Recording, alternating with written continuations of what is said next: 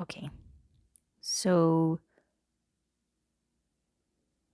every time I want to start without prayer, it just doesn't work. Okay. So thank you, Father God, for your word. I thank you, Lord. Let this be the word that you have ordained to release. I thank you, Father, that whoever needs to hear it will hear it. And may they receive it in the good soil of their hearts, that it may grow deep roots, grow tall, and bear much fruit. So I thank you, Father God, that your word is the bread of life to us, and that you give us living waters. I thank you, Holy Spirit, that you will bring your words to life. I thank you, Holy Spirit, that you'll help us live it and not just hear it. I thank you, Holy Spirit, that your anointing is upon this and that you'll touch every person that listens to it. May it be exactly what they needed, Lord, and may it empower them to do exactly what you desire for them to do, whatever your will is over their life, that they may receive the power, the love, the grace, and mercy for it, and the desire for it. In Jesus' mighty name, I pray. Amen. I was meditating on Numbers 11 yesterday, and I think the key point is to be careful who you surround yourself with, and if you are a leader, to make sure that you're not also then influenced by the people you are shepherding, I guess, or overseeing or currently stewarding, according to whoever and however many God has given you. But okay. So I thought it was interesting. Numbers 11, chapter 11, is about the Israelites complaining for not having any meat, for not having any meat. They were already complaining before that. Like in verse 1, it says, "Now when the people complained, it displeased the Lord, for the Lord heard it, and his anger was aroused. So the fire of the Lord burned among them and consumed some in the outskirts of the camp." And I'm gonna not sniffle as much. I'm so sorry, guys.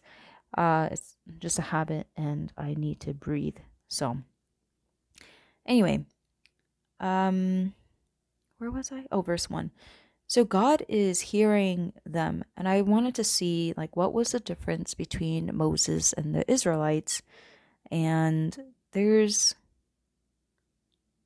honestly not much, except that Moses is having intimacy with God, like a closer relationship with God, versus the Israelites who cannot go near God and approach him.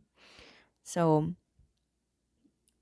other than the obvious things that are already written in the word, I'm just going to share just some revelations that I had received. So, I'm not going to go into detail about like how we will remember our past and see that it was better than what it is now, like how far God has brought us, which is not true. We just, when we are ungrateful or when we compare or when we're not satisfied, that's when we forget that what God has done so far in our lives and how far He brought us is actually better than what it was before having closer relationship with Him, or before when you were in the world and living as an unbeliever, you know? So they're talking about all the food and everything. And Moses, he heard the people weeping through their door. The anger of the Lord was greatly aroused. This is verse 10.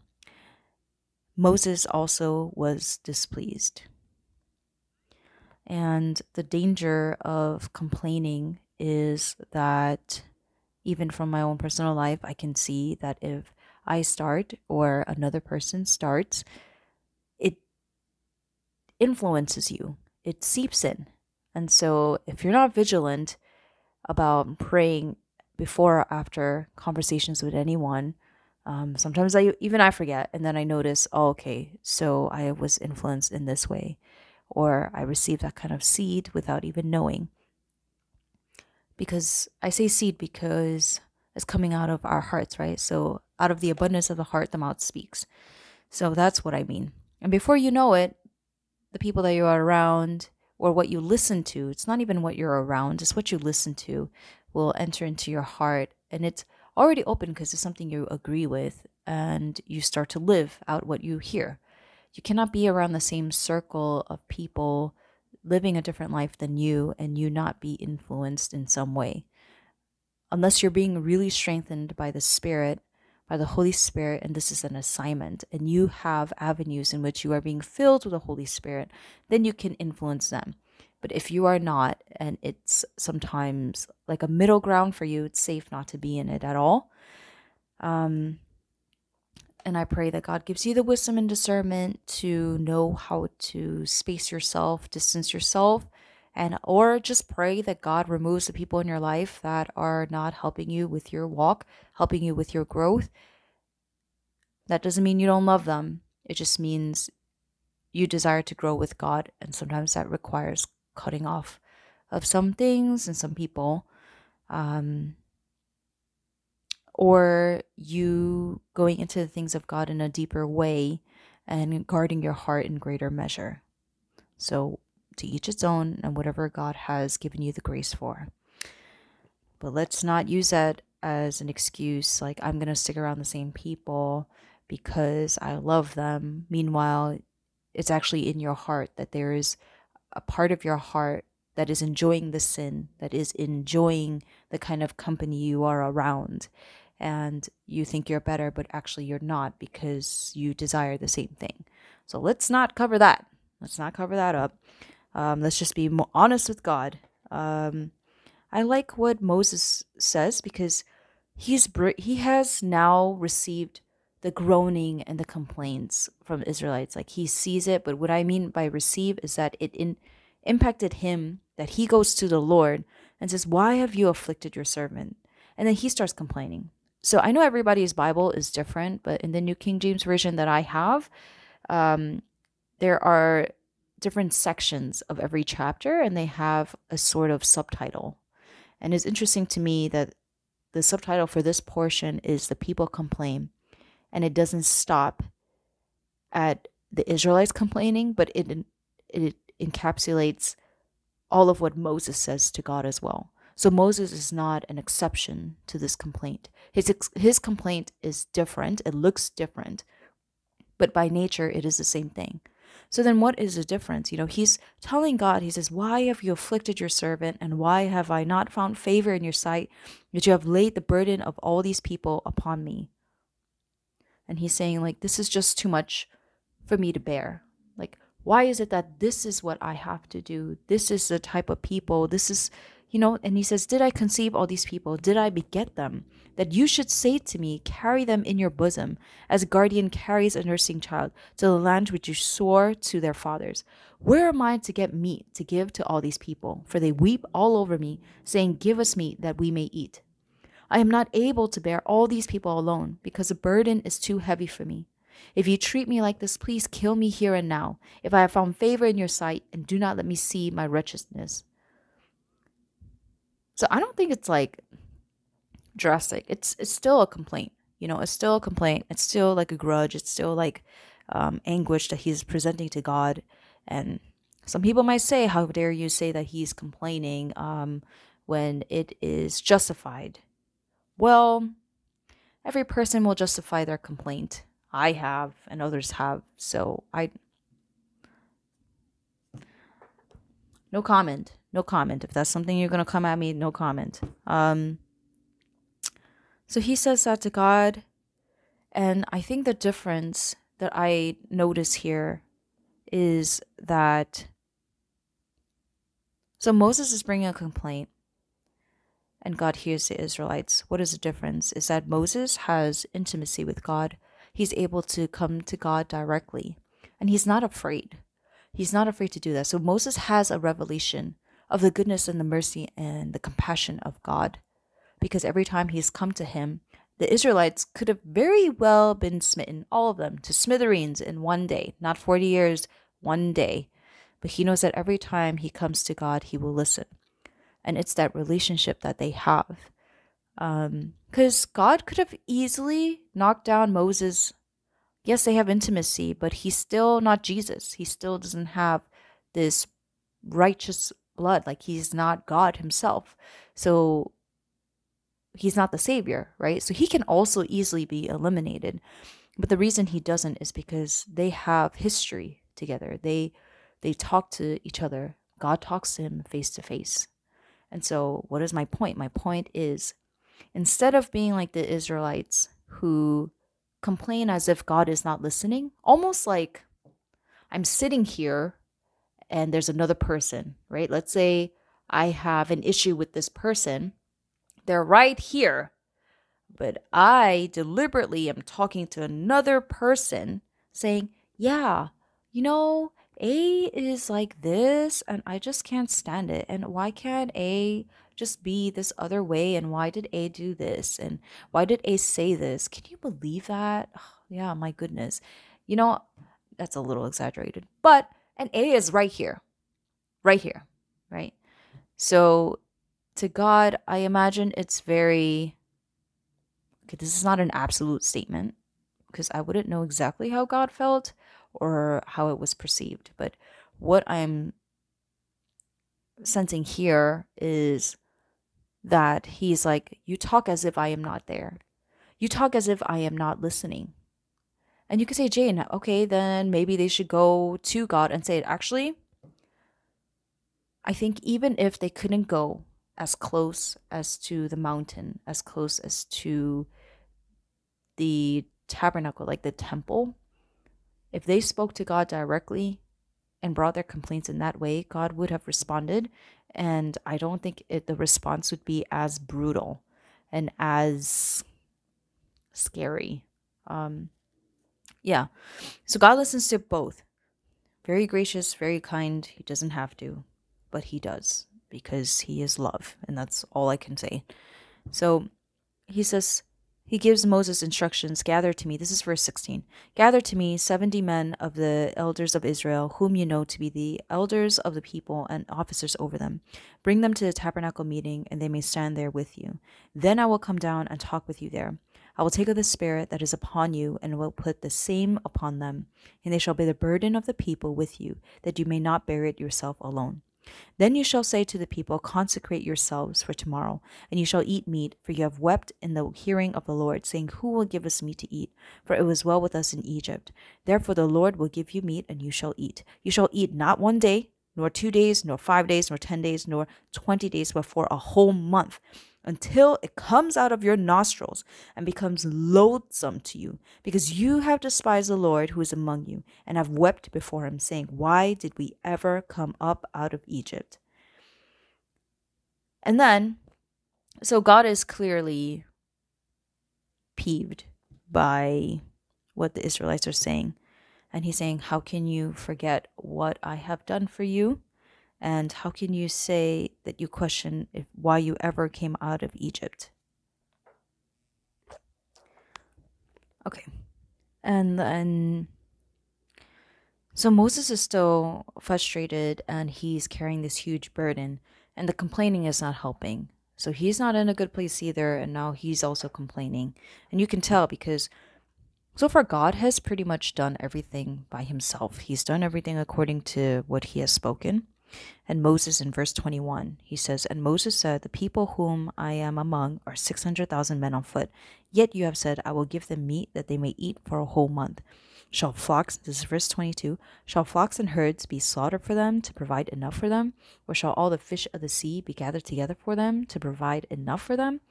And so he's questioning how God is going to bring it because he's frustrated, right?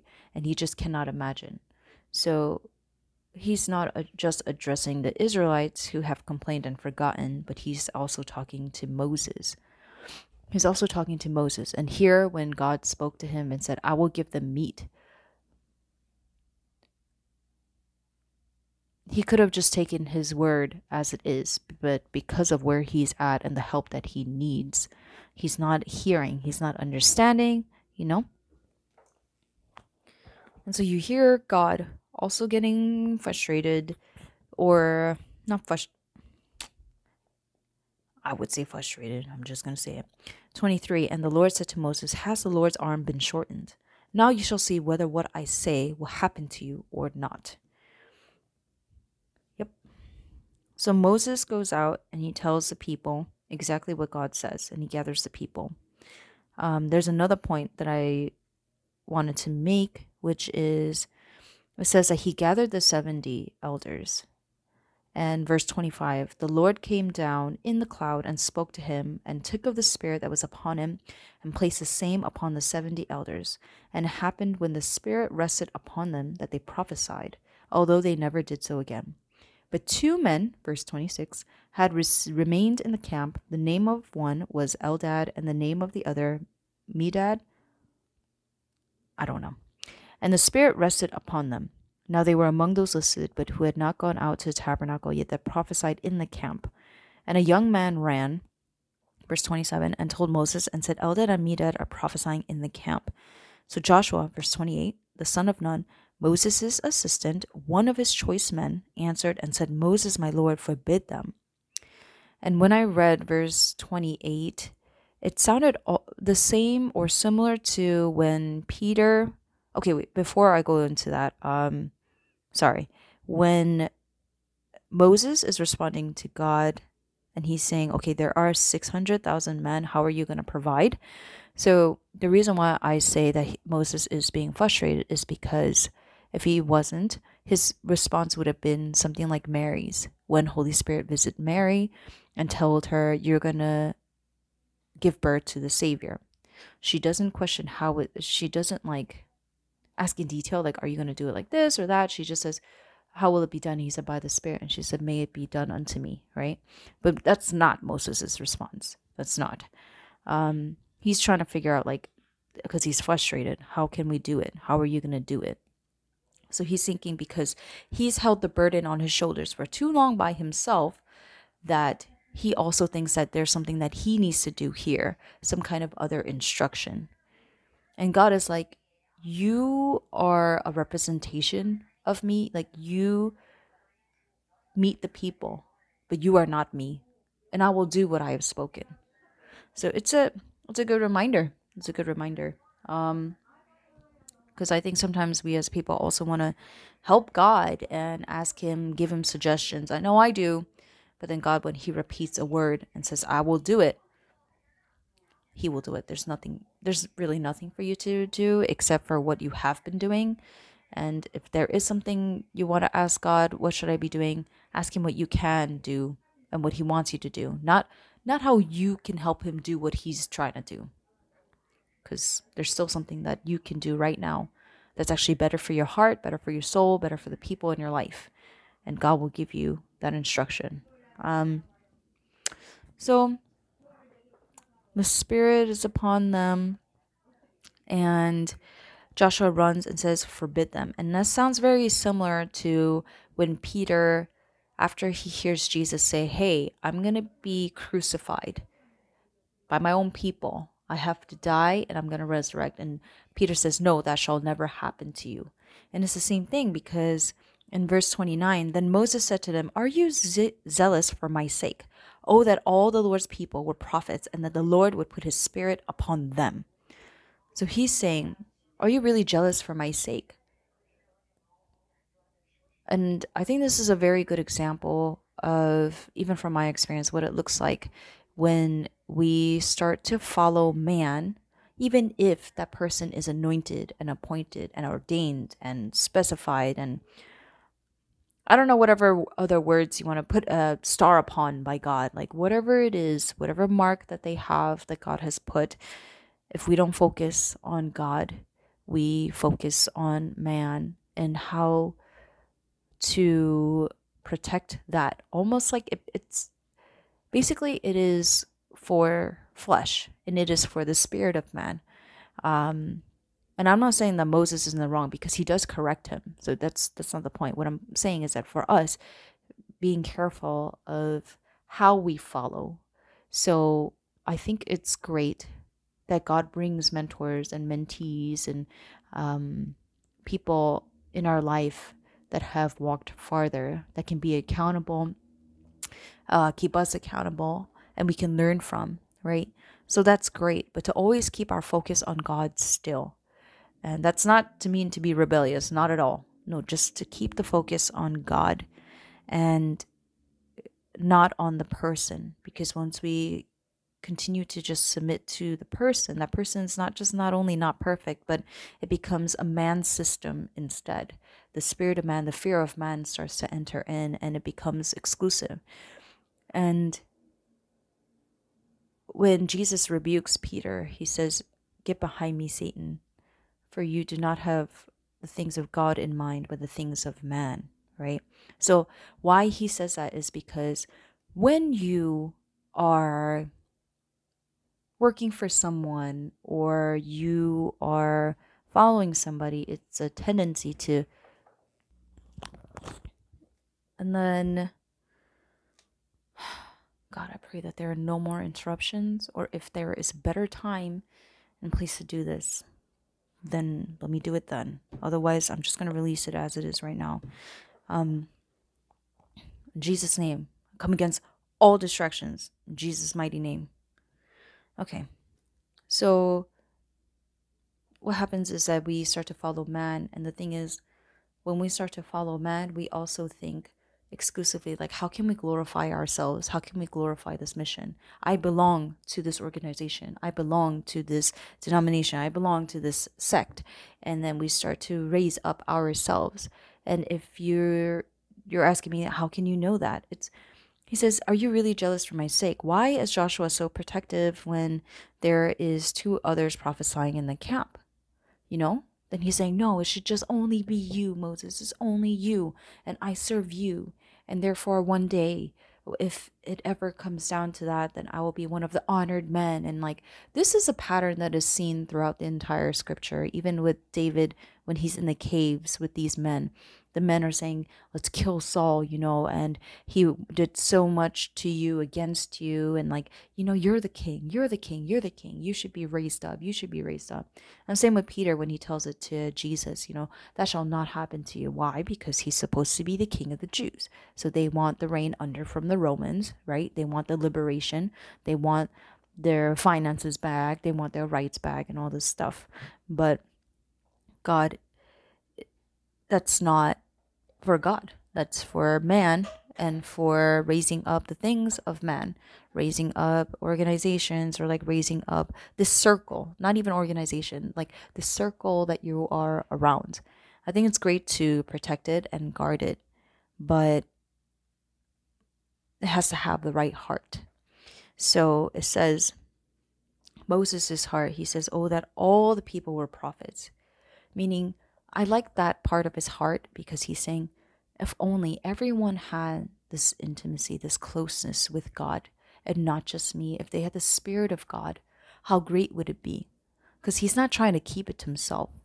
And he knows how good God is. Knowing God, his goodness, is something that you want to spread. You want everybody to experience that kind of relationship. But if you're only going by power, then you just only want the power yourself. So to you, it may not be, if you're focusing on power and it's exclusively between you and God, and you all these kept secrets and nothing else, and you don't want to share, then I would reassess. Perhaps it's not necessarily a relationship out of love and his goodness and his faithfulness, but possibly it's a relationship just for power, just for recognition, accolades. So anyway, that's that part. And then he speaks that, and I'm also very encouraged by verse 26 when the Spirit comes upon Eldad and Medad, because God knew who was appointed as the elder. They were on the list, they just couldn't make it. And that shows me that they must have tried to make it, but they couldn't for whatever reason, whether they had to take care of something in the house or something would happen or whatever it is, because at this time, God is only honoring those who really honor him. And they don't have as much grace as we do now under the blood of Jesus, under the resurrection of Jesus and the Holy Spirit, right? So I love that if your heart is in the right place, God knows who you are. God knows where you are. And you're not missing out. So let's say you have tried to get somewhere that you felt that you were called to go, and it just didn't work out. God is not limited, that his Spirit cannot still be poured out unto you wherever you are. And it's not about that place that you're trying to get to. Yes, sometimes it is. Sometimes it really is. There's a breakthrough, there's an obedient act that needs to happen in order for his blessings and greater relationship with God to take place. I agree. I agree. But for whatever reason, if it didn't come to pass, God is not limited and he is not blind, that he does not know where you are, and his heart has not stopped, that it is not disconnected from you, and he cannot find you, right? So he'll still pour out what you need. And revival is going to take place in different places, and God will do that by his spirit. And so God, he sends out the wind and he brings all this quail, which I imagine nobody even thought could ever happen. So he leaves them fluttering near the camp about a day's journey on both sides, right? It's so interesting to me. Like, this is happening like on the outskirts almost again. And before that, the people are set on fire and burned on the outskirts. So, anyway, so all the people, they stay up. Verse 32, and the people stayed up all that day, all night, and all the next day, and gathered the quail. He who gathered least gathered 10 homers, and they spread them out for themselves all around the camp. And they are really gorging themselves, like they're about to, you know. And I think God is angry because there is not an ounce of gratitude. He's not doing it to look for recognition, to look for, you're not grateful, therefore I'm going to take it from you, or I'm going to take your life. It's more because that image of just receiving what you have craved and you gorging on it is self-indulgence. That's not the image of God. And anything that is not like God, like in his perfect sense, anything that is any part of us that doesn't resemble him quite yet is still like a disgust. And it needs to have refining and purification. We need to have the refining, the purification, the love of God to remove those things. Because here, it's not love of God, it's the love of quail. It is the love of quail and the giving over to their cravings and desire. And again, I think this lends to who you are around because it influences. So I notice, like, if I'm around people who are more focused on carnal things, then the carnal interests seep into my heart and my desire for those things awaken. But right now, we're in such a crucial time where we should be drawing closer to God more than ever, where there is still grace, where he can still be found, that we may seek him and find him. And all that other carnal things, it's not bad, it's not wicked. Okay, your life is not going to end because you want a shiny, pretty water bottle. Like, that's not the thing. It's more just losing the focus, but also something, it feels almost like clutter. It really feels like clutter. And I know I also go back and forth in those things. So to me, it feels like clutter. When I read the word, everything is cleansed. A lot of it is purified. And so even as I read this word and as I share it with you, I pray that God does a cleansing in your life and in your heart. And that the word of God, the purification, the refining power of the Holy Spirit overtakes your life and makes you pure, makes your heart pure again, makes your desires pure, that it removes all fleshly cravings, all fleshly desires in both you and I, and that his love takes over, and that his fire comes upon us to burn everything away, that we may not perish, but the things that were built in our hearts, that were not built on the rock, may perish, but our souls may be saved. In Jesus' name, amen. So in verse 33, but while the meat was still between their teeth, before it was chewed, the wrath of the Lord was aroused against the people, and the Lord struck the people with a very great plague. So he called the name of that place Kibroth Hattaavah. I'm not going to do this justice. I'm so sorry. Because they buried the people who had yielded to craving. And so I think that is a great example of us actually destroying ourselves by yielding to those cravings, by yielding to sinful desires, by yielding to anything that is basically not God, like, not becoming an idol in our lives. And it's actually detrimental. It's not detrimental because God will bring out judgment and fire and a plague and all these things, which He very well can do if we are not heeding. Yeah. But it's that it will already destroy us. It already has, if it has taken more room in your heart than God has. And it will destroy you because now it has you. It has the power to control you.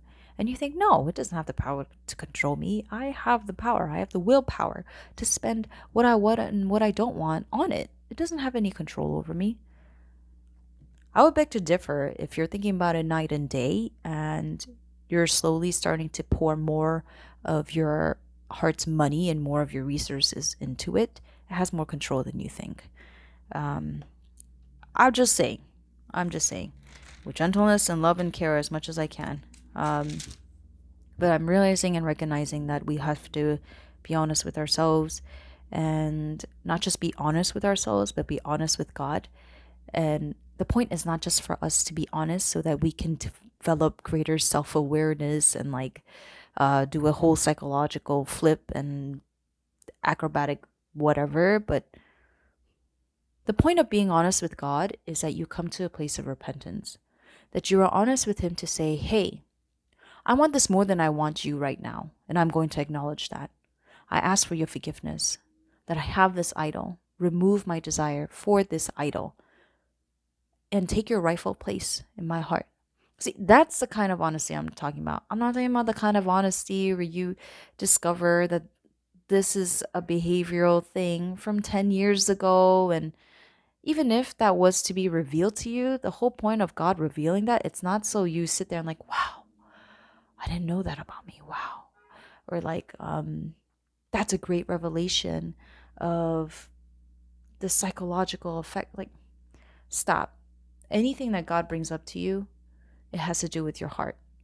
And anything He reveals about your heart is so that you can give it to Him. And the way that you invite Him is humility. The way you invite Him is by giving it to God, being honest about it, giving that over. And then now He can work in your heart, remove it, and put what is rightfully belonging there, which is more love of God, more purity, more discernment, more, I don't know, less shenanigans, and more honesty and more real love towards other people. So anyway, God bless you. God keep you. Make His face shine upon you. Oh God, make His face shine upon you and be gracious to you. In Jesus' mighty name, amen. And also, God, I pray that for those who are willing, for those who are yielded, that they may open their hearts to you, that you will search out our hearts, search out my heart, search out our hearts, and remove everything that is not of you. And that is not just because this is perfect Christianese, but really because we desire for more of you in our hearts. And we don't want to give ourselves to these cravings. I don't care if it comes day and night, that Father God, you watch me day and night more than these cravings do. So in Jesus' name, I pull it out from all of our hearts in Jesus' mighty name. I thank you, Lord, that you're putting seeds of love, peace, truth, love, joy, justice in our hearts, that we may learn to love you with all our heart, mind, body, and soul, and to love our neighbors as ourselves, and to receive more of it and give it out without holding back. You said to not withhold good, so may we not do that, and forgive us for allowing those things to take place in our hearts, and forgive us for any of our complaints. Remove the root. I curse any root of complaints and bitterness within us right now in the mighty name of Jesus, and I pull it out in the mighty name of Jesus. I thank you, Father God, that we will only have good seeds in the good soil of our heart, and our foundation will be built on the rock that is Christ. In Jesus' name I pray. Amen.